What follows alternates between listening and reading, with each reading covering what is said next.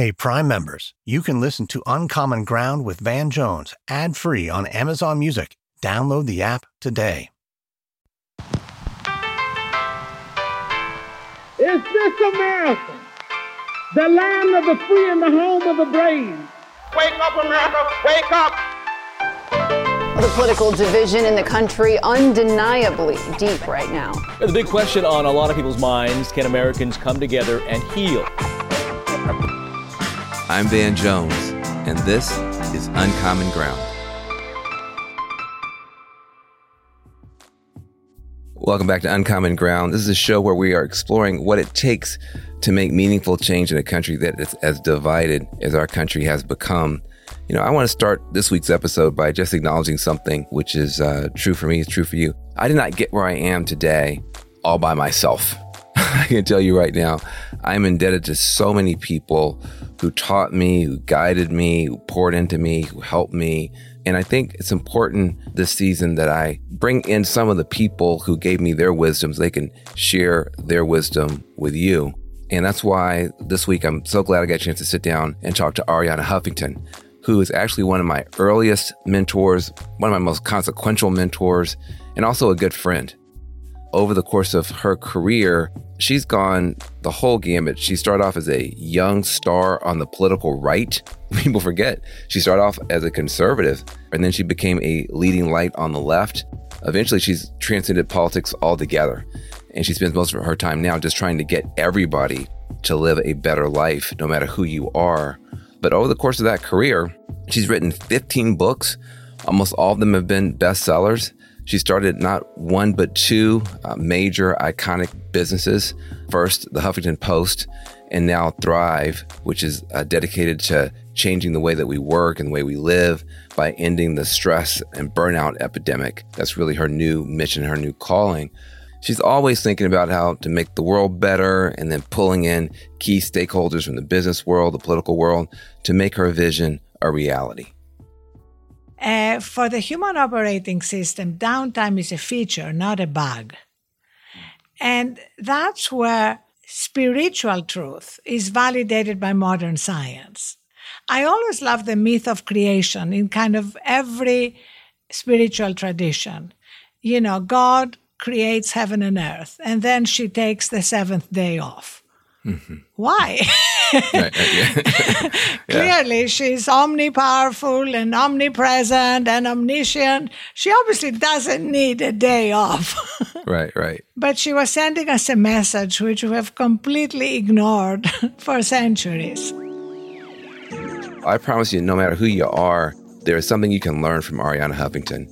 If you're a young person trying to make your way in the world, if you're someone who's trying to navigate personal transformation or political transformation, if you're somebody who has a dream that you're trying to chase, you got a company you want to build, you got a book you want to write, there is so much you can learn from Arianna Huffington, who is just a master of self-discovery, self-reinvention, achievement, impact. So stay tuned for my conversation with Arianna Huffington when we get back.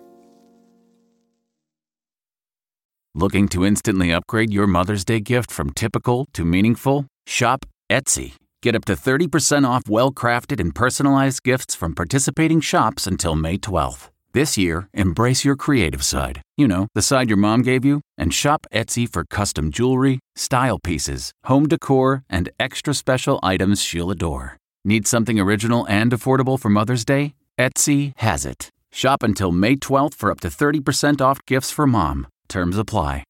This episode is brought in part to you by Audible, your go-to destination for thrilling audio entertainment.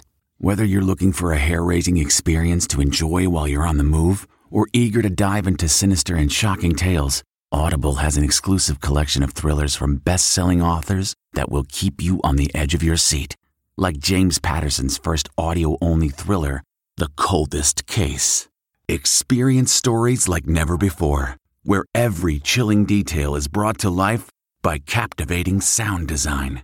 Plus, as an Audible member, choose one title a month to make yours forever. And now, new members can try Audible free for 30 days. Just visit audible.com/WonderyPod or text WonderyPod to 500-500. That's audible.com/WonderyPod or text WonderyPod to 500-500.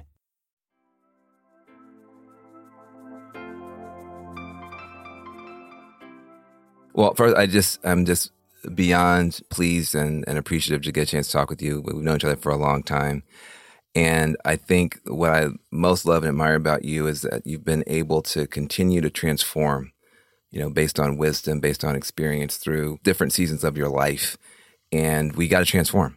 That's the scary thing about where we are right now is all these breakdowns, ecologically, politically, spiritually. But, breakdowns can lead to breakthroughs if you use them right. And I think you've been able to be a consistent kind of personal transformational diva for a long time.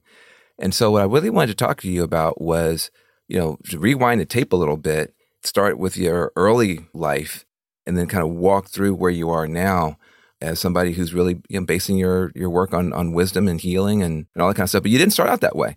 I mean, you started off as a young go-getter. You were a political star in your 20s. You were a published author. You were a major academic heavyweight. When you look back at your 20s, I mean, you were just going for it.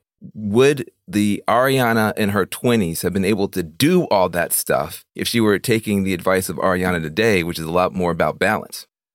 So, Van, I actually don't use the word balance because it doesn't really exist. The truth is that life and work are kind of integrated. And sometimes you have a little baby now, maybe your baby is sick, that's going to be your priority. You have a big project deadline, that's going to be your priority. If we expect life to be like 50-50 every day, it's just not going to happen. I think for me, the key is when I do what I need to do to be fully recharged, I'm the best version of myself. So unquestionably, I would have been more effective and had more joy in my life if I knew and practiced that in my 20s. And that's why I feel so passionate about the work I'm doing now and helping people abandon the collective delusion that in order to succeed, we need to be always on, that burnout is the price of success and achievement. And what is so interesting is that even if our goals are not personal but collective, like social justice or the crusading work you've been doing for years, when we take care of ourselves, we are going to be more sustainably successful at that. Yeah. Well, I think it's a paradigm shift. As you know, I've been with my face against the furnace for decades, and it's hard to give yourself permission to back off. You think to yourself, look, these kids are in prison. These folks in Appalachia are losing everything. You almost feel like you don't have the permission or the right even to take care of yourself. And you know how that feels. But what you're saying is that that's exactly the wrong way to think about it. Exactly. And all the science makes it very clear. And we see it from elite athletes that, if Tom Brady didn't get enough sleep and didn't spend the night doom scrolling or TikToking before a game, he would not be winning Super Bowls in his 40s, period. Scientifically proven. And he talks about it. So we can look at elite athletes as an example because we have the score in front of us. And they now tell us what they're doing to take care of themselves. A lot of times, I think the culture doesn't help. In any movie, there's somebody, they're not doing well, then they show the montage, and they're just working their butts off, and they're doing 100 push-ups, they're running up the stairs or whatever, and then all of a sudden they're fit and perfect, and everything is great. And I tell people all the time, your life is actually the montage. It's that daily effort to try to do better. And what they never show in the montage is taking a nap. What they never show in the montage is getting a full night's sleep. It's all this efforting. And I think the culture, so therefore you wind up thinking that's how you're going to be successful. How else could you be successful if you didn't kill yourself? And also, neither of us is talking about not working hard. Right. We are talking about working smart and not working with diminishing returns. Van, I actually try to understand how come for decades, we've been living something that is scientifically false. And it goes back to the first industrial revolution when we started revering machines. And the goal with machines is eliminate downtime.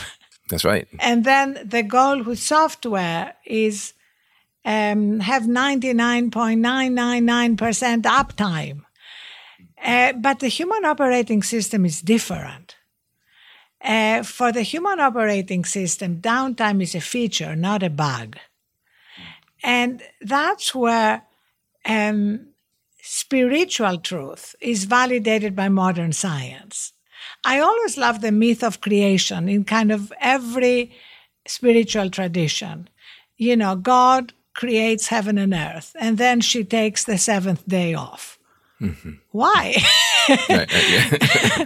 Clearly, she's omnipowerful and omnipresent and omniscient. She obviously doesn't need a day off. Right. But she was sending us a message which we have completely ignored for centuries. You know, the other thing I think is the idea of change and transformation, like personal change and transformation. You've been pretty good at that. You start off politically conservative, then for a while you were more in the center, and then for a while you were progressive, and now I think you've transcended all of that, and I think you're trying to bring health and healing to the whole of civilization. That's tough. I just wonder, can you talk about, just from a personal point of view, which I haven't heard you talk about much recently, those steps and those stages, like what gave you the ability to change your mind and to break out of your tribe? The idea you're going to leave your political tribe and go to some other tribe, like you're going to get killed on both sides. I mean, there's a lot, but we're going to have to be able to break out of these tribal bubbles. You've been able to do that over and over again. Talk about that a little bit. So first of all, it's interesting to look at what kind of a conservative I was. Mm-hmm. I was a pro-choice, pro-gay rights, pro-gun control conservative. Mm-hmm. And what made me a conservative was my passionate belief, which I still hold, that we cannot just delegate our compassion to government. That our compassion and our service have to be part of our own lives and what we bring our children up with. And what made me change my mind is that I realized that although still an incredibly important goal, is very hard to achieve, and that we simply need the raw power of government appropriations to achieve a lot of the collective goals that we have. So it was a really very simple fact of looking at results. And then I actually never thought, I'm not going to change, even though I know my old position was wrong because I'm going to be attacked. I feel very blessed that I had an amazing mother. She had just died when you and I met in 2001. And she always brought me up to be not fearless in the sense of not experiencing fear, but fearless in the sense of not letting my fears get in the way of what I did. I remember, because I didn't know you when you were initially making that transition, and what I think was so powerful is that you put your body where your mouth was. You weren't just giving speeches about what poor people should do. You went and you stood with women who were homeless and who were going through things. But you said something I wanted to circle back to. You said spiritual. And, you have kind of come out of the closet to a certain extent as a spiritual person. I mean, you're a business person. Thrive is a thriving business. You figured out a way to use the power of the market to get these ideas out and taken seriously. But the core of who you are, there's a spiritual quest that you've been on since I've known you. And can you talk a little bit about that? Because it's maybe a little bit safer to talk about it now, but for a while, you start talking about spiritual stuff, somebody might call you cuckoo. You never cared about that. You talked about it anyway. Talk about the spiritual dimension of your life. So I feel very blessed that it's always been there. When I was a teenager, I went to India and studied comparative religion at Shantiniketan University that was founded by Rabindranath Tagore. And Then after my first book was published when I was 23 and it was a big success, I locked myself up and wrote a book which had a spiritual dimension for our collective lives. Don't worry, Van, if you haven't read it, because nobody has. It was rejected by 37 publishers. And it was finally published after I had run out of money, and I was lucky enough to get a loan from Barclays Bank that kept me going until I finally got an acceptance. The book, I think, sold 3,000 copies, so it was never successful, but it was really important for me to express how I felt. Then I wrote biographies of Picasso, of Maria Callas, a book on Greek mythology, and then I returned to the topic and wrote a book called The Fourth Instinct. Right. And by that, what I meant and mean is that a lot of our psychological collective conversation has been around the first three instincts: survival, sex, and power, the instinct for power, status, etc. But you cannot understand or explain human behavior throughout history without the fourth instinct, which is the instinct for meaning, for transcendence, for something larger than ourselves. You cannot understand Gentiles risking their lives to save Jews, or the redemption project that you did, or all the work that's being done. That's not about the first three instincts. I think it's so important to recognize that, because I also think now that the mental health crisis that is accelerating and that finally we're paying real attention to is also fundamentally a spiritual crisis. And that the deaths of despair, people are so surprised that there are more deaths of despair among people who are not really at the poverty level, because they are looking at it as an economic crisis. And of course, there are huge economic problems. Sure. But there is also a fundamental spiritual crisis that we need to address. Yeah, when you talk about death of despair, you mean suicides, people who are overdosing, that kind of stuff, and it's not as closely correlated as you might think to economic poverty. There's obviously economic poverty, but there's also a spiritual poverty. I've been in communities where people were quite poor, but they had a sense of meaning. They had a sense of belonging. They had a sense of purpose. They had rituals. They had traditions. They had fun.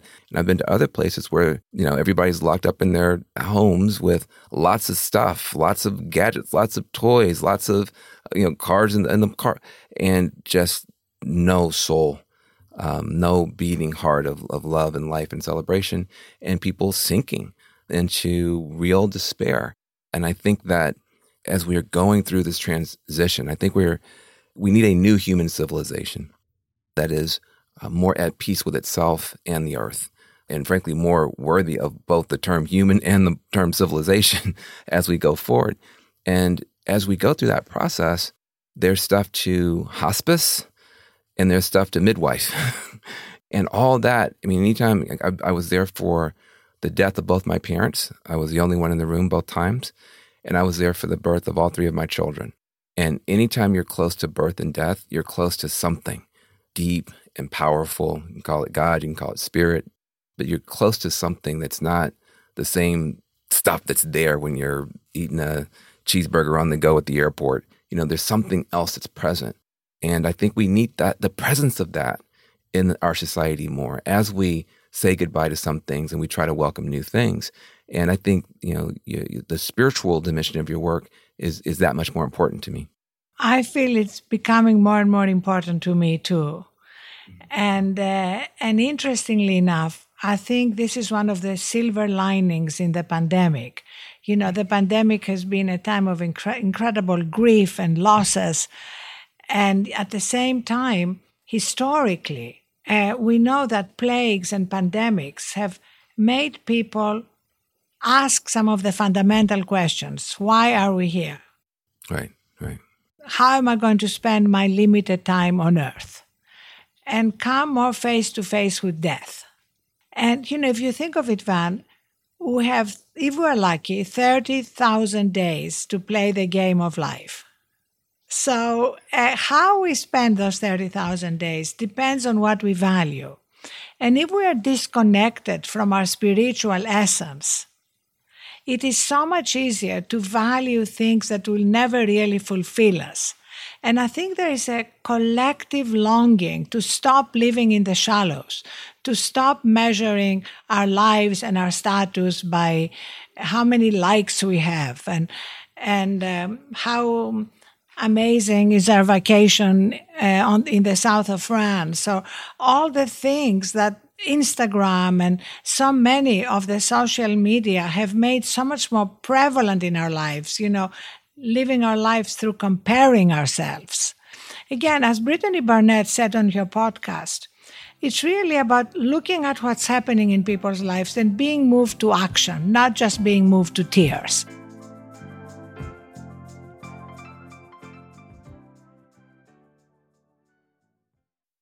Do you ever feel like you're settling? For your foundation, that is. Maybelline's new Instant Age Rewind Eraser Foundation doesn't settle into fine lines and wrinkles.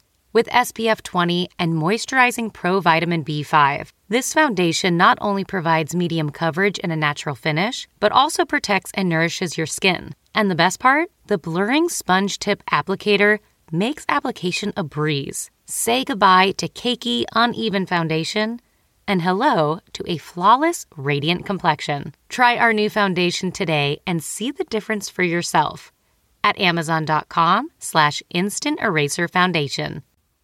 Do you ever wonder where all your money went? Like every single time you look at your bank account? Honestly, it's probably all those subscriptions. I felt that way too, until I got Rocket Money. Rocket Money helped me see all the subscriptions I'm paying for, and it was eye-opening. Between streaming services, fitness apps, delivery services, it all adds up so quickly. Rocket Money is a personal finance app that finds and cancels your unwanted subscriptions, monitors your spending, and helps lower your bills. Rocket Money has over 5 million users and has helped save its members an average of $720 a year, with over 500 million in canceled subscriptions. Stop wasting money on things you don't use. Cancel your unwanted subscriptions by going to rocketmoney.com/Wondery. That's rocketmoney.com/Wondery. rocketmoney.com/Wondery.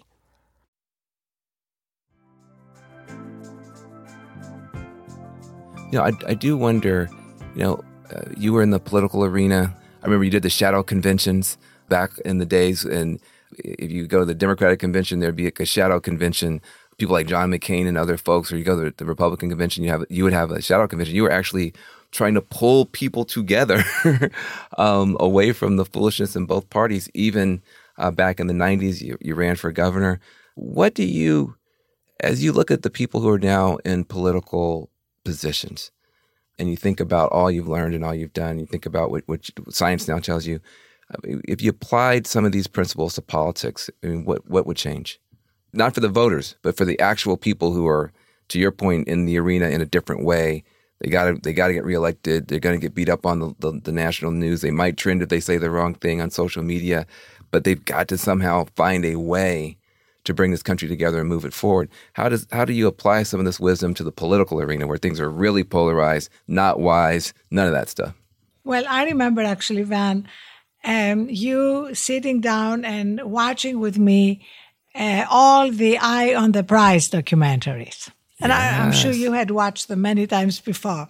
And it is kind of amazing. I think what is missing from modern politics is the eye on the prize. When I organized the shadow conventions in 2000, I focused on 3 major issues. One of them was the growing inequalities. It's 2022, and things are much, much worse. The other is actually a little better. It was the failed war on drugs, which you remember in 2000 was so prevalent and horrific and militarized. And the third, it's so bad we're not even talking about it. That was campaign finance reform. Right. Wow. So what 1 out of 3. 1 out of 3. That's still pretty good. So now, I suppose, if we're doing them now, we would have included climate change. Absolutely. But basically, the issue of the growing income inequalities, if you see that as the eye on the prize, how do we focus on that? It's really about how do we bring people together? And I consider these issues beyond left and right. You don't have to be a lefty to believe that growing income inequalities are incredibly destabilizing. Oh, yeah. If you care about law and order, I don't think there are many things worse than having people who are angry and hungry and homeless. And we know what that looks like around the world. So there's so much common ground. And I feel that if really the goal was to solve problems around the biggest challenges we're facing, we would act very differently. It's funny just thinking back, the impact that I think you had on me and a bunch of other people. I think that was the first time the Shadow Conventions where I saw real leadership to try to bring people together across party lines to get something done on things that were really bigger than politics. And in some ways, after that, I wound up working on some of the early green job stuff and have continued. So, you just never know. I mean, I think that's one of the things that's so important. It's important, I think, for people to follow your example of doing what you feel called to do in that moment. And you've been so prescient. I mean, I remember when you did the Huffington Post. I mean, the blogosphere wasn't the blogosphere as we know it. People had some blogs, but nobody was talking about the sphere. And you were able to use your incredible convening power to convene people not just in person, but now for the first time online and to host a conversation online. That was really radical at the time. And now in 2016, when you started Thrive, talking about mental health, talking about human performance, talking about burnout and it being optional, that wasn't happening 5-10 years ago. So you continue to somehow be just ahead of the culture, kind of getting us where we need to be. And I appreciate you for doing that. I mean, what do you attribute that? Because it's one thing to do it once, invent Google or something once, but to do it over and over again. To what do you attribute that? I really think a lot of it comes from my mother bringing me up believing that failure is not a problem. Mm-hmm. She used to say, failure is not the opposite of success. It's a stepping stone to success. Because every time you try something new, you may fail. And if that's a big problem for you, then you're going to play it safe. Yeah. And I remember when I launched the Huffington Post, day one, I remember a review, which I have learned by heart, that said the Huffington Post is an unsurvivable failure. It is the movie equivalent of Gigli, Heaven's Gate, and Ishtar all rolled into one. In case you don't remember, they were all big flops. Yeah, I remember. So we got terrible reviews at the beginning. A year later, the woman who wrote the review reached out to me and said, I was wrong. HuffPost has become an essential part of the internet, and can I write for you? And that's what's so important. I said, of course, because the other thing my mother had taught me is not to hold grudges. Mm-hmm. Wow. Not because I'm such an amazing person, but because it's the most draining thing you can do for yourself. And, then Thrive. So there I was, 2016. I had a big global media company in 18 countries. But I knew that my heart wanted me to do something else and not just raise awareness around how we work and live and avoiding burnout and reducing stress and prioritizing our mental health and connecting that to our performance, but helping people do it. I had already written 2 books on the subject, Thrive and the Sleep Revolution. I was covering these issues exhaustively on the Huffington Post, but I wanted not to help people change behaviors. And, changing behaviors is the hardest thing in the world. And I wanted to do it. And in order to do that, I needed a different company that was a product technology company that brought together all the latest science of microsteps and storytelling to help people change behaviors. And I remember being nervous about it. I was basically, giving up a real success to go start again, literally rent a one room and start raising money and start Not again. Advisable. Not advisable. Yeah. And I'm so happy I did it, not because Thrive has worked, but because I'm doing what I love. And putting my love into what I'm doing means that whatever challenges I have to face every day, it's just seeing the impact on people's lives makes it all worth it. And also, you know what, Van, I now have more hope that real change will come from businesses and from people, civil society and people on the ground than from politics. Again, that's not to give up on politics. The power of real political change is so extraordinary and unmatched. But it can't be our only focus anymore. I feel the same way, especially in the African American community. So much of our mythos of change has to do with Washington, D.C. It was the March on Washington. It wasn't the March on Wall Street. It wasn't the March on Silicon Valley or Hollywood. It's the March on Washington. Thurgood Marshall went to Washington. Obama went to Washington. So there's this huge, huge presence, I think, for Black folks of, if we can just get politics right. That's why you see Black people standing in long lines to vote and, every election. But, there's other places of power in the country. There's finance, Wall Street. That's a corner of power that needs some soul and needs a calling to a deeper purpose. Certainly Silicon Valley and technology, and of course Silicon Valley now is everywhere from Austin to Boston.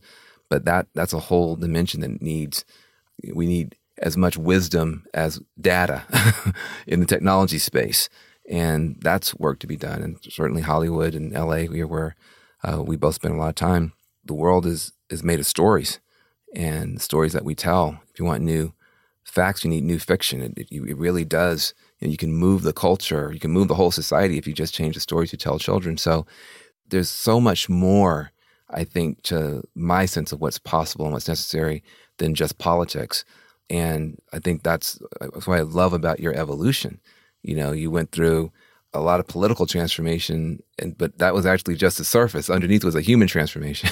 And now you're making that available to everybody. You've been making your heart and your mind and your spirit available to make the world better for a long time. And I did not get a chance to meet your mom, but I know the impact she had on you and your sister. She would have loved you. Yeah. And wow. And I feel so much of my work and writing are so full of her. And I find as we're working with companies around the world now, including some of the biggest companies like Walmart and Accenture and Salesforce and CVS, what I prioritize is helping people in the front lines. A lot of the wellness work tends to be more focused on people who've been privileged to be able to work from home during a pandemic. But the vast majority of people around the world didn't have that privilege. They had to show up. They had to show up in stores and in factories and in hospitals. And so that's a big priority for us. And through the combination of what we call micro steps, small, daily, incremental steps and no judgments, and then capturing the stories, it's so moving. I mean, at Walmart, we also give financial rewards when people participate in a challenge, either to lose weight or to improve their mental health, whatever challenge they pick.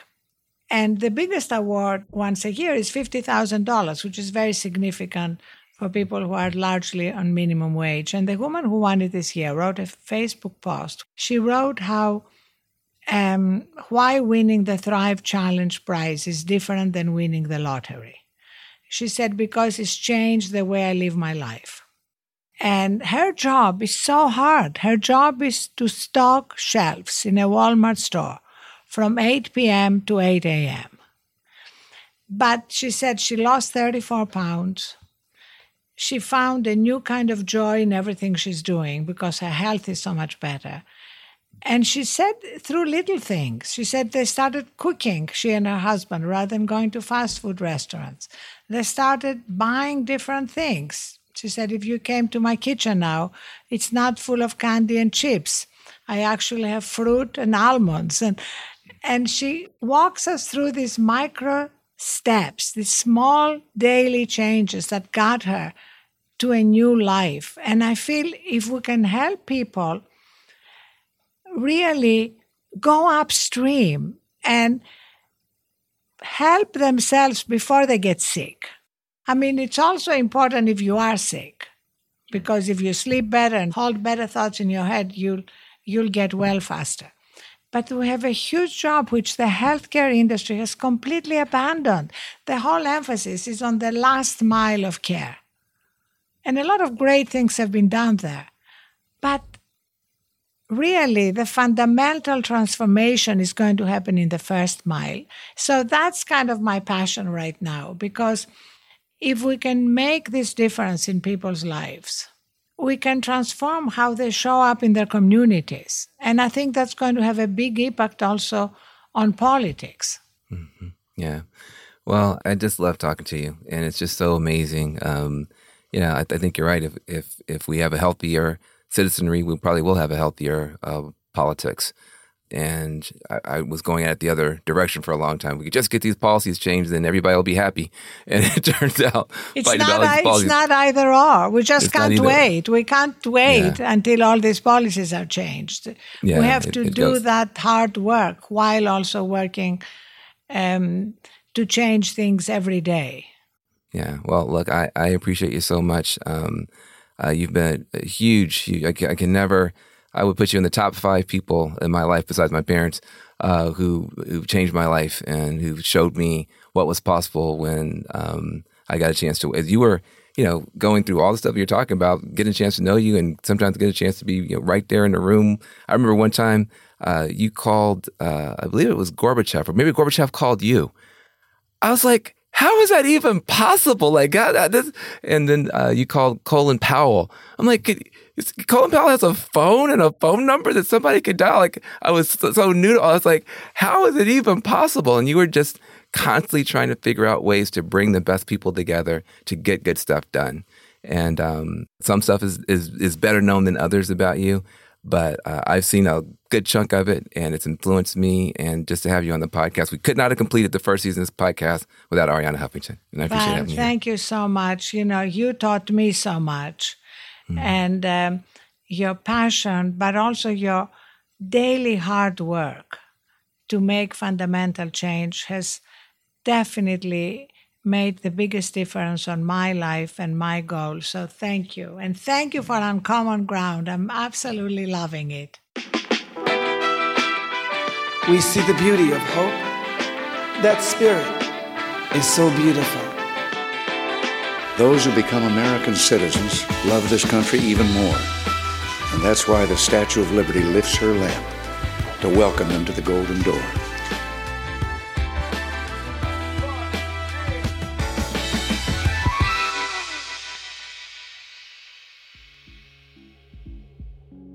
As you can tell, Arianna and I go way back. I've just got so much respect for her, so much love for her. I would not be where I am today without her. I wouldn't be who I am without her. I actually met Arianna back when I was a grassroots leader and activist in Oakland, California. And she was already very, very well known at that point. But she found out about the work that I was doing, trying to help urban youth.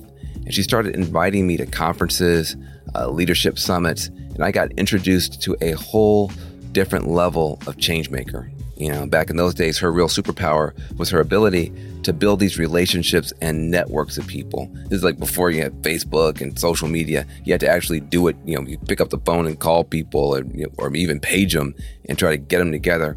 And she would get people over to her home from both political parties, all walks of life, and she'd just get people talking. And that power of connection and communication that she represents is something that really changed my life. And just watching the way she worked, it just gave me a whole new idea of how power and influence can really work and how positive changes can actually get done. And so today I try to do some of what she does in my own work, talking to people at the top, talking to people at the bottom, talking to people on the left, talking to people on the right, talking to people in the jailhouse, talking to people in the White House, just trying to figure out some way to bring people together. And really the first person I saw do that was Arianna Huffington. And here we are years later, and outwardly Arianna, she's changed a lot. She used to be a Republican, now she's a Democrat. She used to run one kind of company, now she runs another kind of company. But at her core, with all that change, she's still the same person. First time I talked to her, she talked about her mom. And today she talked about her mom. She's got that consistency. And, I just find it really inspiring. A lot of people are afraid to try new stuff because they think they're going to change too much in the process. I think what Arianna Huffington teaches the country and teaches the world is that you can change and you can transform. But you always keep the best parts of yourself. You might lose some of the bad stuff, hopefully, but you're going to keep the best parts of who you are. And I'm glad that we still have the best parts of Arianna Huffington. She's got magic. She's got genius. I'm so glad she's a part of the Uncommon Ground community. That's it for this week's Uncommon Ground. I'm Van Jones. See you next week. Uncommon Ground with Van Jones is an Amazon original production. It's produced by Magic Labs Media and Wonder Media Network. Our producers are Teddy Alexander, Maisha Dyson, Grace Lynch, Taylor Williamson, Adesua Agbonile, and Lindsay Credowell. Our managing producers are Laura D. and Eliza Mills. Our executive producers are Jenny Kaplan and Morgan Jones. Our theme music was composed by The Grand Mess. Publicity for this show is led by Alice Zoe, Andy Lichtenfeld, Didier Moraes, Chantel Muentes, and Sam Petherbridge. Special thanks to Jana Carter, Alex John Burns, Seven McDonald, Drew Schwindeman, Brianna Jones, Eric Carter, Trevor McNeil, Carrie McCarran, Joe McMillan, Steph Walkeen, Vanessa Redbert, Ty Jacobson, Marshall Louie, and Chris Jacquemin. Hey, Prime members, you can listen to Uncommon Ground with Van Jones ad-free on Amazon Music. Download the Amazon Music app today. Or you can listen ad-free with Wondery Plus and Apple Podcasts. Before you go, tell us about yourself by completing a short survey at Wondery.com/survey. Once upon a beat. Remember those stories and fables that would capture your imagination and you couldn't wait to see how they would unfold? And now, when you read them as an adult, you think, some of these old tales could use a fresh spin. We have a perfect podcast to bring you the stories you remember, remix, and reimagine for the kids in your life today. Join me, DJ Few, and my trusty turntable, Baby Scratch, as we spin up new tales in the New Kids and Family podcast, Once Upon a Beat. Wondery and Tinkercast are bringing you a jam-packed, music-filled weekly party where hip-hop and fables meet. It's Once Upon a Beat. Follow Once Upon a Beat on the Wondery app or wherever you get your podcasts. You can listen to Once Upon a Beat early and ad-free right now by joining Wondery Plus in the Wondery app or Wondery Kids Plus in Apple Podcasts. Once Upon a Beat.